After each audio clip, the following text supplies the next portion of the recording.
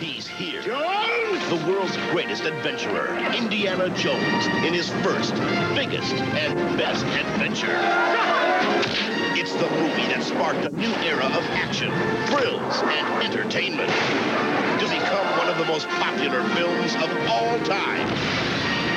From George Lucas and Steven Spielberg and starring Harrison Ford. Trust me. Raiders of the Lost Ark.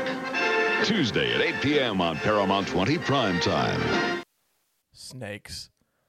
Why did it have to be snakes? 40th anniversary of Raiders of the Lost Ark coming up next on the Couch Potato Podcast. Welcome back to the Couch Potato Podcast.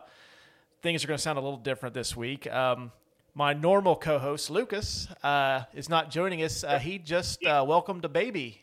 So congratulations, Lucas and Tina. So I'm not sure when Lucas will be back. Hopefully next week. But if not, we've got some good episodes rounded up. And I've also got some pretty heavy hitters lined up to take his spot. So we're going to be okay. But congratulations once again, Lucas. This week, I brought in a ringer since we're doing celebrating the 40th anniversary of Raiders of the Lost Ark. I've got a person with me who probably has seen this movie and loves it even more than I do, and that's our producer, Adam. Adam, how you doing, man? I'm doing all right. What about you, Russ? I'm doing well. Pretty excited to do this today. I am as well. It's probably in my top 5 favorite movies of all time. It probably rivals for number 1, actually. So, I was just going to say that this might be a hot take, and it may be because I just have watched the Raiders and like the Indiana Jones saga more recently than this, but this might sound like a hot take, but I kind of like these more than the Star Wars movies. I mean, it's not hard to beat the newer Star Wars movies. So, I mean, the newer ones probably take the older ones down a tad. Mm-hmm. But if you're looking at them separately, like I am, it's still Empire Strikes Back and Raiders of the Lost Ark. It's right. Really hard to decide. I would probably say that Raiders and Empire probably, like you said, even. Yeah. I would probably give A New Hope the edge over Temple of Doom.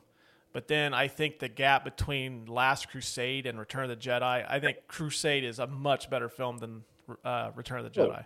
For sure, yeah. I mean, the Ewoks do that movie a little bit. And Indiana Jones has James Bond. Right. So that right there is a trump card. Real quick, for those of you that haven't seen this, which movie's 40 years old next week, you've had plenty of opportunity to see this.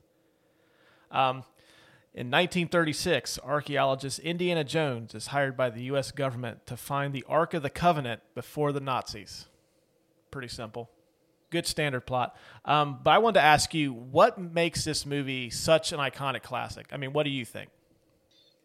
To me, I think that just the basic premise of it being like one of those old serial adventure action movies, George Lucas did the same thing with Star Wars, with Flash Gordon and Star Wars. He wanted to make an adventure serial kind of like that, and it kind of plays into that longing for adventure that everybody has, that kind of mysterious like BA stranger guy going off and fighting the bad guy, and that sort of thing. So yeah, like that too. I think you hit on a lot of good points. I also think that this is what makes action movies so great, like in adventure movies especially. Just it's like a roller coaster. It's like there are so many thrills in this movie, and I've seen this movie. I just watched this movie last night, and the opening sequence still like gives me like, fuck, is he going to get out of this? Yeah. And it's like, that's hard to do, especially for a movie that's so old. And like, I've seen so many times, like, okay, he's going to outrace the boulder. He's going to like jump and he grabs a vine. It's going to it's going to give a little bit. He's going to fall down, but he's going to pull himself up. I'm still like on the edge of my seat. Like, oh fuck. Yeah. Is he going to fall? I mean, some of those movies, you automatically think, well, this is the main character, so I know he's going to survive. This movie, you have that in the back of your mind, but you suspend your disbelief while you're watching it still. Like, to this day, every time I watch it, it's man, that was a really cool scene, and you don't know if he's going to escape it just because he gets out in the nick of time. Mm-hmm. Yeah, and it's like you have these really incredible action sequences, and then there's like kind of like it brings you down, so you kind of get to know the characters a little bit, and they're developing the plot, and then like, okay, here's another action sequence, super thrilling. Okay, we got to bring it back down a little bit, and to me, that's the best action movies. It's movies that can do that. Yeah, and it still keeps the pace, even if it is a roller coaster. Mm-hmm. Low moments are still good, and it still progresses the plot. So, I mean, it's not one of those movies that has its really high highs, and then you're just sitting there waiting for the next one. Right. And I also think, too, that George Lucas and Steven Spielberg, of the opinion that I think my favorite movie character of all time is Indiana Jones. Yeah. Because, I mean, I love action movies to begin with. It's probably my favorite genre movie. But I think with them, I think Indiana Jones is the prototype for the more contemporary action hero, where it's not like he's not made of steel and he's just super brave and strong. Like Indiana Jones is afraid of snakes. Yeah. Usually when he gets into a fight, he gets the shit kicked out of him. Yeah. I mean, I've never seen him like win a fist fight just on like fist alone. He always has something break his way. Where he comes, like in this movie as an example, he's fighting that gigantic Nazi mechanic. He just happens to, Marion has turned the plane on, and then the propellers end up getting the guy. Indiana Jones probably, there's a good chance he would have gotten killed by that guy, but shit just broke his way, and he survives it. And to me, that gives him more of an everyman feel. Like, I can relate more to Indiana Jones than I can Tony Stark and Iron Man. Like, I'll never be that rich. Hopefully, if somebody wants to buy this show, you can turn me into Tony Stark. But, but yeah, I'll never be rich. I'll never be John Wick. I'll never be a hitman, or I'll never be a policeman like, just Martin Riggs from Lethal Weapon. But, like I can relate to a lot of that stuff. I mean, I have my own fears. I don't always come out on top. And I think that makes Indiana Jones relatable. And that's why I think he's like probably the greatest movie character of all time. Hot take, number 2 of this show.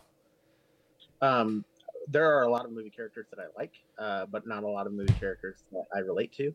And I know that a lot of people, even like TV personalities that are working for the Discovery Channel right now, they said that Indiana Jones is their inspiration for their job choice. Mm-hmm.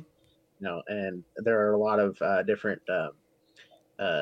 types of media that have drawn from Indiana Jones as an inspiration, like video games, like Tomb Raider and Uncharted, games like that. I've all drawn from this one character, and there's not a lot of movie characters that you can say that about. Now, I mean, Darth Vader's an awesome movie character, but has he inspired people to pick a job? I don't think so. Well, I don't think there's too many job listings that like are looking for like a Dark Lord who's mastered the art of the Sith. You know what? If there is, I'm gonna try really hard to get that job. Yeah, can you just imagine like you're on Indeed looking for a new job, and like the Empire's got like looking for like Sith Lord, must be imposing lightsaber expertise a plus. Perhaps a questionable past. If you've killed children, it's okay. Yeah. Killing children also preferred. No college degree necessary. Being a master of the Jedi also not necessary.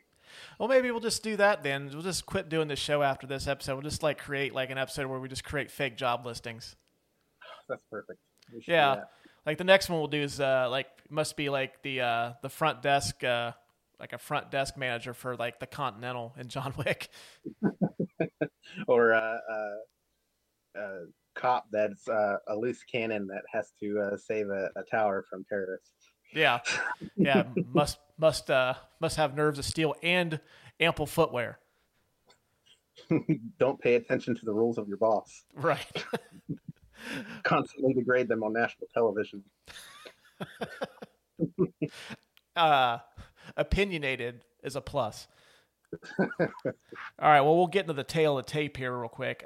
There's a lot. There's some stuff about this when I was doing the tail of the tape that I was completely unaware of about Raiders of the Lost Ark. And you and I were discussing this earlier. When I watched it last night on Vudu, that they had it as Indiana Jones and the Raiders of the Lost Ark. Now, I didn't know that they had changed it to that. I've always called it Raiders of the Lost Ark. Yeah. Now, you call it Raiders too? I call it Raiders too, and only because I have a disdain for George Lucas going back and changing things in his movies. Yeah, that's a very good point. George, stop it. We've grown accustomed to Raiders of the Lost Ark. Just keep it that way. Well, getting back to our tail of the tape here. Released on June 12th, 1981. So, yeah, it's coming up on 40 years really soon. Actually, by the time this comes out, it'll be like 5 days away. Directed by Steven Spielberg. This stars Harrison Ford, Karen Allen, Paul Freeman, Ronald Lacey, John Rhys Davies, and Denholm Elliott. The box office in 1981 was $389 million worldwide, which I got a little curious to see what that would be in today's dollars. It would be an $810 million haul for Raiders of the Lost Ark. That's impressive. It is. Rotten Tomatoes score 95 from critics and 96 from audiences. Nominated for 9 Academy Awards. Now, that's the one that I was surprised about. I didn't know it got that many Oscar nominations. Best Picture, Best Director, Best Score, and it won Best Sound, Art Direction, Editing, and Visual Effects. Now, what won in 1981 for Best Picture? I'm not sure. And I'm also trying to find out who won for... I'll look that up here in a second. But also selected by the U.S. Library of Congress for preservation in the National Film Registry in 1999. And as we started doing last week, this is currently streaming on Paramount+. We had a listener last week ask us to start telling everybody where you can stream these movies, and our last episode wasn't streaming anywhere. But this one, you can totally watch all 4 of these on Paramount+. I think it's the only place that you can watch them if you have a subscription to some kind of service. Yeah, there's a really good app that I use called Just Watch, and yeah, the Indiana Jones movies are just on Paramount. They used to be on Netflix for a while, too. Chariots of Fire won the Best Picture in 1981. And also it won Best Score, which that's kind of a cool score. And I always think of like people running. I always hear that song in my head, but it's not as good as this one. No, I would have to agree with you on that. Raiders is better. Yeah, I mean, great score by Vanellis. I probably totally fucked his name up, or their name up, or her name up. I apologize if you're still around. But yeah, it's not as good as Raiders. Sorry. Well, we'll go into the William Somerset Research Corner because there was quite a bit of information that you can sink your teeth into in this one. I just kind of, what I normally do is I cherry pick the best ones for myself and I save everybody else to scraps. I'll probably get the scraps. That's okay. This one's not really a fun fact. This is pretty much common knowledge to any fan of movies that Tom Selleck was originally cast as Indiana Jones.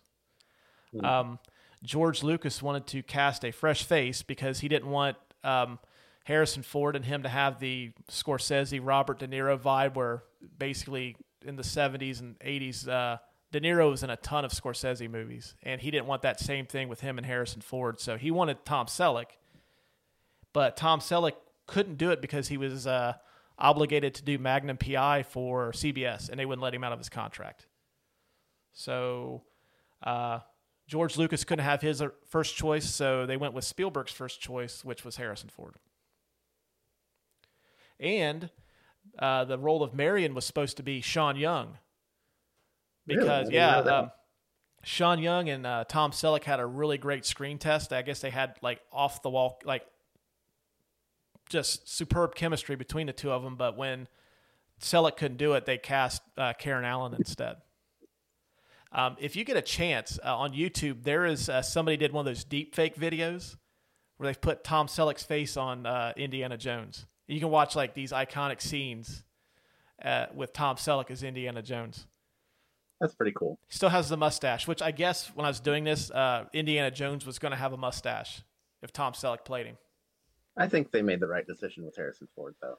They did. I mean, I like Tom Selleck, and I think he would have been pretty good as Indiana Jones, but, like, man, this is – Harrison Ford owns this. This is, like – he's just kind of the right amount of charming and gruff, which, to, like, Indiana Jones' greatest qualities.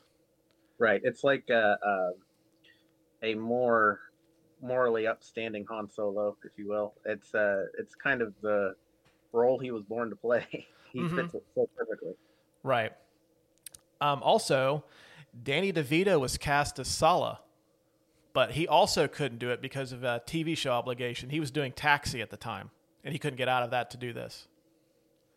I also think they made the right decision on that, just because I couldn't see Danny DeVito pulling off that role, to be honest. Well, he ends up doing that a few years later. He was in Romancing the Stone, essentially playing kind of a similar character. I mean, I forget who he plays in those movies, but he's kind of a scumbag, whereas Sala's more of an upstanding friend to Indiana Jones.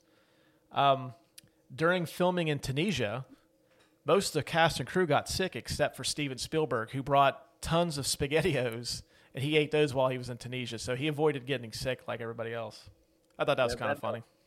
That was part of mine. I saw that as well, so I put that as one of mine. But I also remember from the special features of the DVD, which I watched like a nerd, like I should, that John Rhys Davies had filled his pants during a scene when he was going to get shot by the Nazis, and they had to cut it out of the movie because he had soiled himself.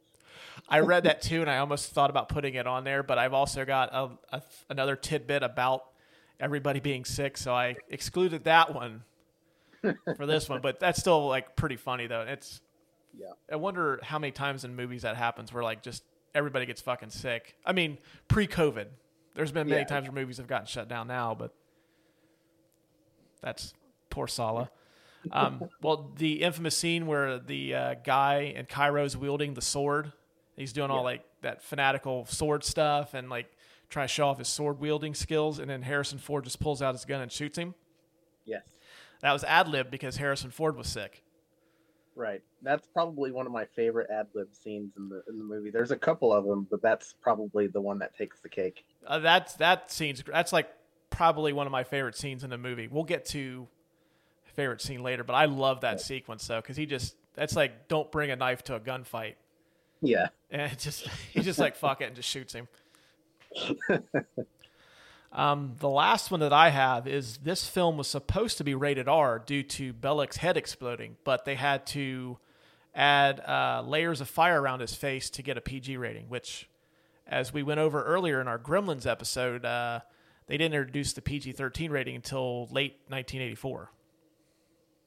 So, yeah. That scene is fucking morbid, even in today's standards. Like, and the fact that movie's PG with that, it just blows my fucking mind. Careful, kids. People's heads explode. I was watching the rest of it this morning, and I was scared to death because my daughter was up, and she's only 2, and I was afraid that she was going to see their faces melting and just have a fucking meltdown because she was scared to death. But nope, she was watching Coco Melon on an iPad instead. Oh, that's good. Adam, do you have any extra facts besides actors and actresses shitting their pants on set? I do. There's a couple of Star Wars characters that make an appearance in this movie. If no one is aware, when I believe it's in the Well of Souls sequence, when they're in there, if you look on the back wall with the Egyptian hieroglyphics, you can spot C-3PO and R2-D2 in the hieroglyphics on the wall. Really? I didn't know that. Yes, and they also appear right behind the Ark of the Covenant in a second scene. So. Oh, wow. See, I didn't know that. And another one was, let's see here. I have my notes here. A lot of the sound effects for the fights, basically what the Foley artists did was they took a whole bunch of leather coats and they decided to hit them with baseball bats at varying velocities, so it sounded different each time. Oh, wow. So yeah, the sound direction and the lighting on this movie are amazing, and I think that was really cool. I think that's one of my favorite things about this movie is basically the cinematography of the movie is just spot on. It's perfect. Mm-hmm. Yeah. And another one was when Indy falls into the Well of Souls in the infamous snake scene. Snakes, why did it have to be snakes? They had a king cobra on set to be extra scary, I guess. And they were all on high alert as soon as the cobra was on the set, just because it's so dangerous. They had anti-venom there. They even put a sheet of plexiglass in between Harrison and the snake when he falls, so he wouldn't get hurt. But when he falls, you can actually see the snake spit venom at him, and the venom actually hits the plexiglass. And when the lightning effect hits, you can actually see the venom splotched on the glass in between them. Oh, really? Yeah. Well, now I'll have to go back and watch it just to see that. See, folks, this is why I brought Adam on as a ringer, because like I would have never given you guys that kind of information. Now you can tell that at parties when you're sitting around with your friends, like, hey, do you know that scene in Indiana Jones where he falls into the Well of Souls? Fucking snake spits venom at him. Wow, that's a great fun fact. Tell that to your next barbecue, gang. Yeah, those are really cool. I forgot, like, I remember there was an old PBS documentary basically about the making of this, and I think I remember watching it, and they made mention to the Star Wars Easter eggs, but I never really paid attention to it when I watched the movie. Right. So that's actually really cool. The I Drink Your Milkshake Award, and I think going forward, maybe we should put like that, him saying that, so kind of for added effect. Okay. I drink your milkshake. I drink it up. The award for best scene of the movie, and this was fucking tough, narrowing this down to 5. I mean, I have my favorite, but it's still pretty tough to narrow 5 down because there's so many, and I think I end up grouping like 2 or 3 sequences together as one. So I cheated a little bit. That's fair. With this movie, we're going to allow it. I put the opening sequence from the time you meet Indiana Jones until he gets on the plane with Jock and they're flying away. That whole sequence is phenomenal. It's probably one of the best, I would say the best opening sequence in movie history, or one of them. You get the iconic Indiana Jones getting chased by the boulder. Get the very first film role of Alfred Molina. That is another good point there too. Yeah, he's the slimy member of his crew that ends up leaving him for dead when Indy sets off the booby traps. Yeah, you get to meet Bellick for the first time too, who's a kind of a charismatic villain. I don't hate him as much as I should, because they make a point later on. It's like, yeah, they kind of are very similar. A point on Bellick too is when the actor interviewed for the job and auditioned, they asked him if he could do a French accent, and he's like, "Oh yeah, sure, I can do a French accent," even though he had never tried, and he ended up landing the role. Good for you, Paul Freeman. You go, boy.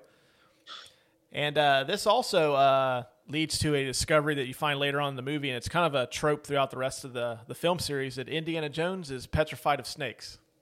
Because Jock has that, was that a python? Yes. Okay, I'm not well versed on snakes and amphibians, so I was assuming it was a python, but I wanted to be sure. That's another reason why we got Adam on the show. He clears up all my mistakes. The second one is the introduction to Marion at the bar. I think that's a really good sequence. And we also get introduced to Tote. Is that his name? Yeah, I think that's his name. I don't think they ever really pronounce his name in the movie, or if they do, I don't catch it. Mm-hmm. And like, I don't know why this always stands out with me, but when he grabs the medallion after it's super hot, he just screams like Homer Simpson. Yes. It's like when he grabs it, like, no shit, it's gonna be that fucking hot. But I really like this scene because it kind of gives you a glimpse of who Marion is, and she's not really your typical damsel in distress. Like, at least up to that point, usually like the female lead is somebody for the hero to save. You know, like they're usually very attractive, but they don't really offer much outside of that. But I mean, Marion is pretty much 3 sheets to the wind in this. She's drunk, and really her only motivation is she wants to be partners with Indiana Jones to get the Covenant. So, and you kind of see like pieces of that character later on in like basically any other movie that features a female heroine, which I think is kind of cool. The third scene I nominated was the whole sequence in Cairo where they're getting chased by the Nazis. You get the whole, we just touched on it earlier, the famous don't bring a knife to a gunfight sequence. Perfect. Then like that monkey, I don't know why, like when I was a kid, I seen it, I was like, I kind of want a monkey as a pet. And then like that sequence is also the reason why I will never eat a date. It's because I just look at them as like, if they're shiny, like, oh, they've got poison on them. They killed that monkey in Indiana Jones. That monkey was a Nazi. He did the Nazi salute. He deserved that. So yeah, he did. That monkey's still charming though. Like I kind of want that monkey. Then this sequence, I lumped a bunch of scenes together for this. The Well of Souls escape, the fist fight at the airfield, and the Indy chasing the Ark on horseback. That's an incredible sequence, like just one scene after another. And it's really like we described earlier, this being like a roller coaster. It's like, this is kind of like that sequence where you get like the smaller bump, then you get like the bump that's bigger than the last one, then you get the huge rush where he's chasing after them on horseback. Right. I did notice something though, that the Nazi that he's fighting in the truck, I thought for the longest time that was Paul Hogan from Crocodile Dundee. I was like, yeah, that guy looks exactly like Crocodile Dundee, but I looked it up and it's not. Indiana Jones just beat the crap out of Crocodile Dundee. Yeah, like that'd be one of those movies now that'd be like, since they're both under the Paramount umbrella, like you would have had like Indiana Jones versus Crocodile Dundee. This would have been Paramount's version of Kong versus Godzilla. The Indiana Jones cinematic universe. Yep. It'd have been Crocodile Dundee, then he would have went on to, I don't know, like fight Ethan Hunt. A little fun fact about the sequence, especially the fist fight at the airfield. That guy is Pat Roach, a former pro wrestler, and he's been in every Indiana Jones movie. Oh, really? I didn't know that. Yeah, he's just been like kind of like, I guess he's Steven Spielberg's go-to for like a big ogre is the description I read. But his sequence, he is like one of the guys in the mine, the caves in Temple of Doom. Yeah. His sequence got cut out in Last Crusade, and then he plays like a Nazi or not a Nazi, but a Russian in the Kingdom of the Crystal Skull, which we don't acknowledge on this show as a movie, but no. He also was considered at one point to play Darth Vader, like inside the suit. Oh, I didn't know that either. Yeah. George Lucas and Steven Spielberg putting him on retainer. Mm-hmm. Well, fuck it. Like, hey, man, every time those guys got a movie, I've got a paycheck coming, so be glad to do it. And then the last scene that I have is the finale where they take the Ark and they open it up, and then that fucking gruesome death sequence to everybody where their faces melt off and then like Belloq's head explodes. Still, like I stand by it. Like that's a fucking gruesome sequence for a PG movie. You'll never see that in a Disney movie now. Another fun fact about that scene too, even though we're out of the research corner. No, fuck it. It's Indiana Jones. We'll do whatever we want today. All right. Steven Spielberg and a couple of the producers and writers noticed that nobody had mentioned the Nazis' hate for the Jews, and throughout the entire movie, whether or not it was intentional by Lawrence Kasdan or not, I don't know. But they decided to put in the line, this Jewish ritual, I don't feel comfortable doing it, or something of that effect, just to put in that hatred towards the Jews there at the end. Yeah, just a little extra punch, which when you said that, I just noticed that we discussed Nazis last week, our last episode, Inglourious Basterds. Now we're doing it again. So, recurring theme here on our shows, we like seeing Nazis get the shit kicked out of them. That's exactly what I was going to say. Do you have any other scenes you want to add to this before we award this? Let's see here. You actually touched on literally all the scenes that I did. It's so tough, though, man. It is. I even like this. I think you lumped it in with the Egypt fight scene. But no, actually, it goes before that. But when Indy has a hold of that Nazi and he's holding him up to the fan. I don't know about you, but that always has given me a morbid fear of metal fans. Mm-hmm. Like I cannot be around a metal fan now because of this movie. Yeah. Well, I'm a metal Um, fan. You hang out with me all the time. Do I scare you now? Touche. hey, I see what you did there. Yep. But all of the scenes that you have said are my favorite. I think I split them up a little bit more than you did. Uh, I don't think I mentioned the beginning sequence, but that is also honorable mention for me, especially because they took a lot of care to make that cool. Like especially with like the tarantulas and Alfred Molina's back, and they actually had to try and make them move with a female tarantula because Mm-hmm. they wouldn't move and they looked fake.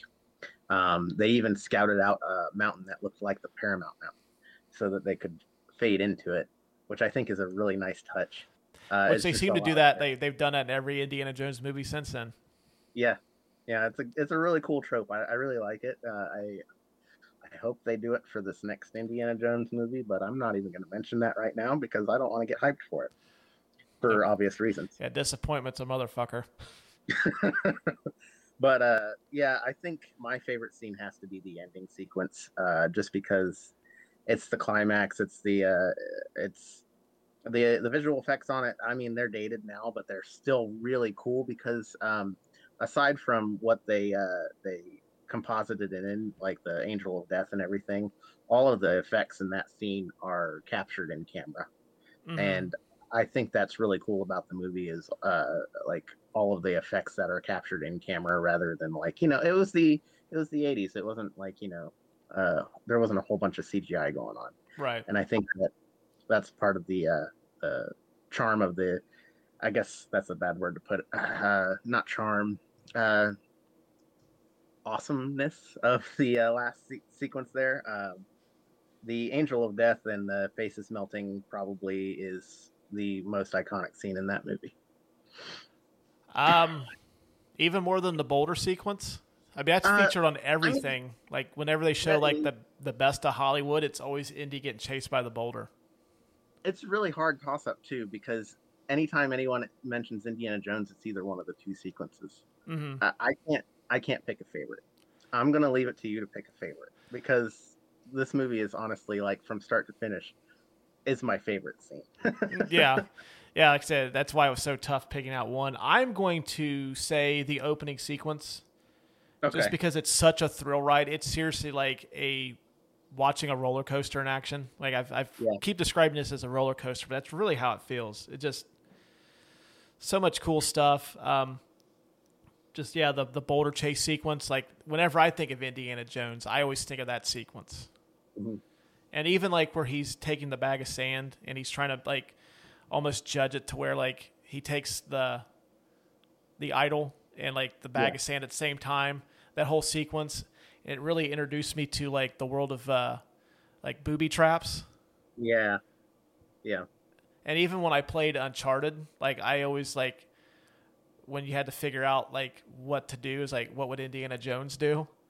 And I Yeah. always reflected back to that sequence. And it's whenever I think of the whole series, it's usually that scene that's the one I always go back to first. So I'm going to give it to that one. Okay. I would agree with that. I mean, I like the scene that I picked, but like I said, No, like I can't decide. it's I really can't tough, decide. man. Like the fight scene or like when he's chasing after the Ark, that would probably be number 2 because we'll get into this in a little bit, but like John Williams' score, like when you get the Raiders march, it's just like fuck. I gave me goosebumps because I was telling you like I had to start part of it last night and I finished the rest of it this morning, and like I started right at that sequence, and it just like Mhm. the hair on my arm started raising up. I'm like, fuck, man, this just made it even more tougher to pick. But I'm gonna go with Fair. the opening sequence for that reason.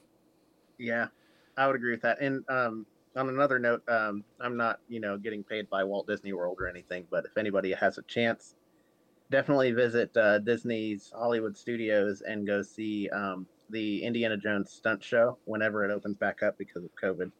But Well, when we definitely one went of my favorite things there. when we went back in April, they closed it because they're revamping it. Okay, all right. It's coming back from what I was told, but they've added new stuff to it. Okay. Usually, what they did was they would start out with the opening sequence and the rolling boulder, and they actually have all of this like set up on the stage there, and they have actual pyrotechnics, and there's actual flames, and the people are all trained stuntmen. So it's actually a really cool show to go to for sure. One more quick point about the opening sequence before we go on to the next category.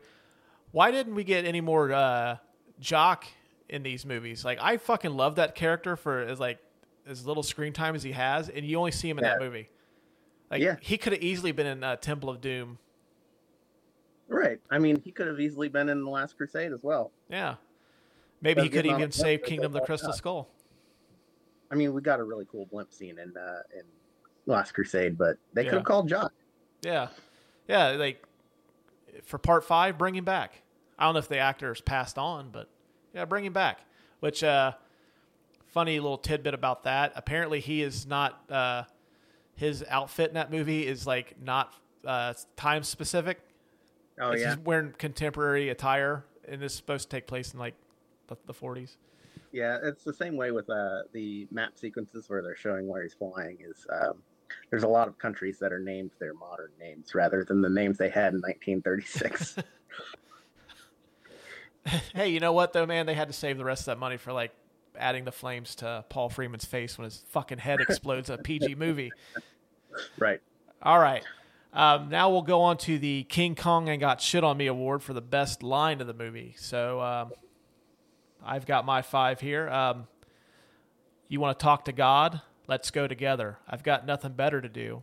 When Indy thinks that Marion's dead and he's drinking, and then he ends up meeting with Bellic. This line always makes me laugh is in the airplane after Indiana Jones escapes, all the shit that happens in the opening of the movie when Jock says, come on, show a little backbone, will ya? When he discovers the snake in the plane. Like, he just went through all that. And let's see. I've got Marion saying, you can't do this to me. I'm an American. Just cracks me up. I actually think this is a really good line. Doesn't make me laugh. I just think it's a really good line, and it makes a lot of sense. Look at this. It's worthless. $10 from a vendor in the street, but I take it, bury it in the sand for 1,000 years, and it becomes priceless like the Ark. That was from Bellic. I thought that was a really good line. And then this basically is my life's motto at this point. It's not the age, it's the mileage from Indiana Jones. That's another good one. Do you have anything you want to add before we award the winner? Oh, sure. So I don't think you have any of mine, which is good. It's a first. Great. So my first one is always the one that everybody goes to. It's, I think, one of the most famous lines in the movie. Asps, very dangerous. You go first. Uh-huh. I think everybody remembers that. And of course, what Indy says after he sees all the snakes is, snakes, why do they have to be snakes? Mm-hmm. Another good one, of course, from John Rhys Davies is Bad Dates. After the monkey eats the date and dies, grabs it from Indy. I think that was a really cool scene. And then another one that I liked that's not really like a famous line, but it just, the guy gives me the chills, is when he comes in to question Marion, and he pulls out the thing that ends up being a coat hanger, and he says, you Americans are all the same, overdressing for the wrong occasion. Now, what shall we talk about? Yeah, I thought that was a really good line, too. And I really wanted to give him a line, but I just can't shake him screaming like Homer in that bar. I think he's a really cool villain otherwise. Like, he is. He's creepy. I like that. He's very creepy. And I guess apparently he shaves his head to give himself that bald pattern. But then, like, when they're in, I think they're getting ready to leave, you see him, like, take his hat off and wipe his head. You can see, like, the 5 o'clock shadows forming on his head. Real quick, though, like, I I swore that they use the phrase "it belongs in a museum" in this, but apparently they don't. At least not that I caught. I don't think so. I think the first instance of that is in the third one. Yeah, that's what I thought too. But I always thought that was like kind of another recurring theme through these. Is he always says that at some point, but I listened and never heard it. So right. For me, I'm going to give it to it's not the age, it's the mileage, simply because like I empathize with that at this point. Like, like right now, my back is killing me. So, and it was ad-libbed as well. That was an ad-libbed line. Yeah, and I'm only 42, so it's like, yeah, like there's a lot of mileage on this body already. So I kind of like, that's kind of like my life's motto at this point. But so I'm going to give it to that. But there's so many good ones in here. But what would you give this award to? Honestly, just because it's iconic from this movie, I would choose Asp's Very Dangerous, You Go First. Because, honestly, that's what I would say. Mm-hmm. Yeah. So, yeah, it's a good line. It's the line that I wait for when I start up the movie. I think that's probably my favorite. We will give it to that one because, yeah, like you said, that is more iconic.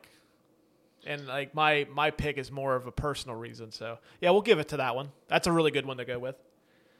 Okay. We usually at this point we give the Lou Brown Give 'Em the Heater Award to a bit performer who we think brings the most heat. Somebody that like isn't featured in the movie that much, but like his performance stands out. I'm flipping it up a little bit because, quite frankly, it's my show, and since Lucas isn't here. It's kind of like you have a substitute teacher. You kind of do whatever you want. So I'm going to give the Lou Brown Give 'Em the Heater Award to John Williams and his score. Because I think you need to talk about John Williams a little bit in this episode. And I don't want to get shit on in emails later on about, like, how could you not talk about John Williams, you piece of shit? So I want to give it to him. Adam, since you are movie scores or your wheelhouse, I'll let you kind of go into John Williams a little bit, and I'll just chime in with I'll pepper your comments a little bit. Okay. Well, first of all, this is definitely my pick as well. John Williams is a genius. And, you know, I say that with a little bias just because I like all the movies that he does. But, I mean, you can't pick a composer that has any more iconic themes associated with him. He has Star Wars, he has Jaws, he has Indiana Jones, E.T. Jurassic Park, Harry Potter. I mean, yeah, even Home Alone. Like, he has such a wide discography or just a whole portfolio of themes that are associated with him that are so famous. And every time Steven Spielberg walks up to receive an award at the Academy Awards, it's always either E.T. or Jurassic Park or something like that playing for him. Mm-hmm. And I mean, the pick for this movie is perfect just because the music in this movie is as much of a character as anybody in the movie. And I think that whenever anybody hears the music from this movie, they are instantly transported to that place in the movie. They remember it. And I think that's one of John Williams' best abilities as a composer. Is that's what he does. Is he transports people into the movie with the characters. Right. I think that like his movie scores, like really, when you think about the iconic scores in film history, like I mean, he's easily got like 7 of the top 10. Yeah. And I think that he's like the only conductor that like the average movie fan will know. Like, oh, yeah, That's John Williams. I know who that is. For me, I picked John Williams simply because, like, whenever I think of an action movie hero, like, the Indiana Jones theme song comes to mind. Or even if you're, like, you're a dad, I'm a dad, and you do something that's kind of, like, you come and save the day. Like, I don't know about you, but I always kind of have, like, okay, my son's got to be at his baseball game in 20 minutes. He forgot his cleats. I live 10 minutes away. Time for me to be the hero. And I don't know why I always have the Indiana Jones theme song playing in my head as I'm trying to get this done. Yeah, you got to get ready. You got to grab your fedora before the door shuts on your hand. Yep. But I think when you think of like a movie hero, I mean, it doesn't have to be an action movie. I mean, there's plenty of movie heroes that are outside the action realm, but like that score is so associated with the movie hero, the action movie hero, that like I think you have to give him this award. He doesn't act one single bit in this movie, but he's probably the second biggest character in this movie besides Harrison Ford. Yeah. And cool fact about the Raiders March, which is probably the most iconic piece that he has created for this movie, or even in his whole library of music, is that he created 2 different themes for Steven Spielberg to listen to. And Steven Spielberg liked both of them so much, he's like, well, just put them both together. So that whole da-da-da-da is one theme. And then the whole lower da-da-da is another theme. And they decided to put them together. And it just works. I don't know how he does it, but whatever the director throws at him, like even George Lucas when he's doing Star Wars music, George Lucas explains something to him, probably terribly because it's George Lucas. But he comes up with art. And it's perfect the first time around. Yeah, I don't know, man. It's just like when you think about like all the most conductors would have kill to have like one iconic movie score, and the fact that he's got more iconic movie scores than fingers, it just blows my mind. Yeah, like I mean Jaws, for example. You hear 2 notes. It's not even the whole song. You hear 2 notes. You immediately know, oh no, a shark's coming. Right. Like I wonder how much money like that dude has made off of ringtones just between the Jaws theme, the Imperial March from Star Wars, and then the Raiders March. Just those 3 alone. Right. Like that guy's got to be rolled like just from residuals from ringtones. Yeah, and I mean he's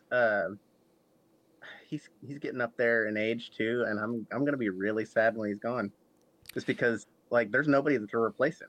There isn't. I mean Hans Zimmer's really great, and there's Patrick Doyle's okay, but there's nobody to replace him. No, I agree. There's nobody, and like well now like everybody's going to like they don't do movie scores like that anymore. It seems like it's like now they're inside of like an office putting shit together on a laptop, whereas like he's got a fucking orchestra. Yeah. Like, you know, he's conducting, and it's just like, man, he's got one of the, like, with this one too, like this is like one of the few movie scores that when I hear it, like I get goosebumps. Like I think I was telling you, well, yeah, I explained earlier, like the whole sequence where I got goosebumps when Indy starts chasing after the Ark on the truck. Right. And even the sequence when he's on the boat and the Nazis have captured Marion and the Ark, and they've taken it back to that submarine. And then, like, the crew of that ship is looking for Indiana Jones. They don't know where he's at. And then he pops up out of the water, and he runs across the deck of the submarine, and, like, he waves, like, yeah, I'm here, I'm all right. And then the crew just cheers. And you hear the Indiana Jones. I'm getting goosebumps right now describing that. And just no score does that. No conductor's ever done that. Right. And it's going to be sad when we don't get that anymore. And I think that's, I know this isn't a Star Wars episode, but I think it's really cool to see just how movies have changed over the years, where like back in the 70s when Star Wars came out, they didn't use orchestras a lot either, because people would rather see more contemporary music in the movie. And George Lucas decided, hey, I want John Williams to do an orchestra score for this movie. And it worked, and everybody's like, wow, a classic orchestra score makes this movie really, really good. Like, that's one of the things is, like, when they did the first cut of Star Wars, they didn't, the people watching it didn't really understand it a whole lot. And then when the score was added, it added that extra layer, and they're like, oh, I get it now, you know? And it adds that extra emotion to the scenes that aren't normally there. Right. So I think he's really good at that. All right, so I don't know if you've heard this, but Lucas and I have discussed like sending like an award, like a paper award, like the gold star to like the winner of the Lou Brown Give 'Em the Heater, or the who wins this movie. So I think we might have to mail out 2 awards this week. John Williams will get one, and then the winner of the movie will get one too. Okay. Yep. I need to find like a real shitty version of that, like just the gold star on a piece of paper, so I can get those made out and send them out. Like, who the fuck is this? Even if that's our only interaction with John Williams, if he interacts with us at all, our lives have been made. This podcast has been worth it. I have one of two outcomes I picture for that. One, he'll send us a very gracious letter saying oh, well, thank you for bestowing this award upon me. Or I could see it going the complete opposite direction. Don't send me this shit again. Either one would be welcome. I would frame either one of them. All right. Speaking of who wins this movie, the last award we have on the show today is who wins the movie. Quite a few people that we can nominate for this. Adam, since you were the guest today, do you have a list of nominees you want to put forward? I don't have a list. I have, of course, John Williams has been picked for the bit actor. I can't really pick him. But even though he's not an actor, I guess we changed it up this week. Indiana Jones. And I know that's not a stretch or anything like that. But, Harrison Ford is the soul of the movie. I think if they went with Tom Selleck, it would have been a good movie, but it wouldn't have been as good. He lends himself to Indiana Jones. He's the perfect puzzle piece to fit into the Indiana Jones puzzle. And I think if they went with Tom Selleck, they would have been mashing that piece in there trying to make it fit. So I think that his wit and his sarcasm and his gruffness, his everyman kind of vibe that he gives off, like we were talking about before, that makes the movie what it is. And even if it's got supernatural elements, it's got beating up Nazis, it's got all these highs and lows, if it weren't for Harrison Ford, the movie wouldn't be Indiana Jones. I know if Indiana Jones weren't there, it wouldn't be Indiana Jones, but you could do the movie without Indiana Jones and it still be a cool action movie. It doesn't have that character, and that character is the soul. That's a good point. I struggled with this for a little bit. I thought about Steven Spielberg because he was kind of like the next big thing in Hollywood. He had done Close Encounters and Jaws before that, and then he kind of crashed back to earth with 1941. So from what I was reading, they were kind of looking at him as a flash in the pan. Yeah. And I guess they even had a little bit of trouble getting this movie financed because of him. But I thought about him because this is a huge comeback and cemented him as all right, this is going to be the director of our generation. Yeah. And to this day, I don't think there's any more of an iconic director than Steven Spielberg. I think when you have the Mount Rushmore of directors, I think the first name is Spielberg. Yeah. I thought about him. I thought about John Williams just because this is kind of in that stretch of iconic scores that he had done. And we didn't even mention Close Encounters. He did that one too. Yeah, that's another really, really popular theme. I thought about Karen Allen. I thought Karen Allen's great in this movie, and she really is the perfect balance with Harrison Ford. I thought she's really good in it. Yeah. But at the end of the day, I have to give it to Harrison Ford too. Just because, like I said, he kind of created that the hero that's not invincible. Yeah. I'm sure there's probably instances of action heroes that have gotten beat up and they don't always win the day, but to me, I think Indiana Jones is the start of the hero that you see in movies now. I even see a lot of Indiana Jones and John McClane and Die Hard. Yeah. That when I watched that, I was fuck, this is just like Indiana Jones. He's beat the hell. How is he still alive? And you just see that going forward throughout movies. And then even Harrison Ford, this is in the middle of that run where he just created his three most iconic movie characters were Han Solo in 1977, then he did Indiana Jones, and then the following year he did Rick Deckard in Blade Runner. Yeah. And I think in terms of the movie star, no one's ever going to confuse Harrison Ford with Anthony Hopkins is this great Shakespearean actor who's going to be doing all these prestige roles. But when you think of like who a movie star is, like Harrison Ford's got to be like after John Wayne and like Clark Gable before him and Humphrey Bogart. Like I think the movie star of the 80s was Harrison Ford. Yeah. I mean, he's the man's man. Mm-hmm. You know, that's him. Yeah. And even like Indiana Jones, like when I was reading, like just with this, like Tom Selleck was supposed to be Indiana Jones. He wasn't the first choice to play Han Solo. And then when you look at his career down the road, like he wasn't supposed to be Jack Ryan in the Tom Clancy movies. He wasn't supposed to be Richard Kimball in The Fugitive. It's just he keeps stumbling into these roles that are not meant for him, and then he ends up making them work. Yeah, and not only making them work, making them the best roles of his career or the best characters of cinema. Yeah. Yeah, so I have to give it to him too. Like, just I can't, like you said, you can't see anybody else but Harrison Ford as Indiana Jones. Right. And like I said, you can take Indiana Jones out of the movie. The Nazis will probably still die.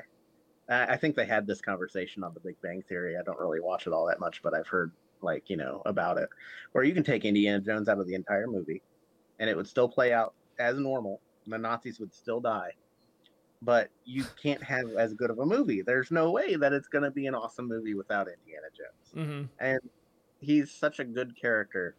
And of course, like I said, not much would change if you took him out, but like the characters in the movie are what make the movie, not the plot itself. All right. So there you have it. Harrison Ford, you'll be getting a star or the winner of the movie award too. I think this might be his second one. I think we were going to give it to him for The Fugitive too. So I have to get extra copies made for him. I'll have to go back and listen to that episode again. Well, that's going to wrap up Raiders of the Lost Ark. I hope you guys enjoyed it.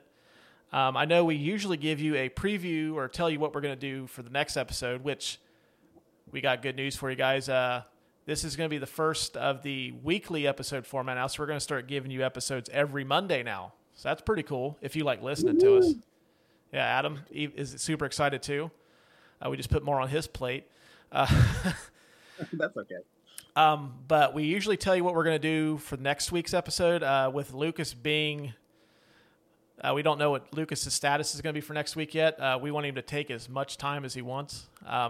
We have an episode in mind if he's able to do it. If not, we've also got a backup plan. So both movies are going to be super cool. I'm kind of hoping we do the movie that you and I chose to do. Yeah. I actually just watched it this morning, and I can't wait to do it. Yeah. Maybe we'll just do it anyways and put the other one on the back burner. I mean, he can watch it, so. But, yeah, keep an eye on our social media pages. You can find us on Facebook. You can find us on Instagram, Twitter. We're on Twitter as well. You can shoot us an email at thecouchpotatopodcast@gmail.com. We'll even email you what we're doing next week once we figure that out. So please check us out on that. If you like what we're doing, please give us a review on Apple Podcasts so you can help us get found much faster for people that want to listen to a bunch of amateurs talk about movies and make horrible, horrible jokes. If that's your wheelhouse or you know somebody does, please leave us a review so they can find us faster. So until next week, that sounds funny saying that, we will talk at you guys soon. Later, everybody. Bye.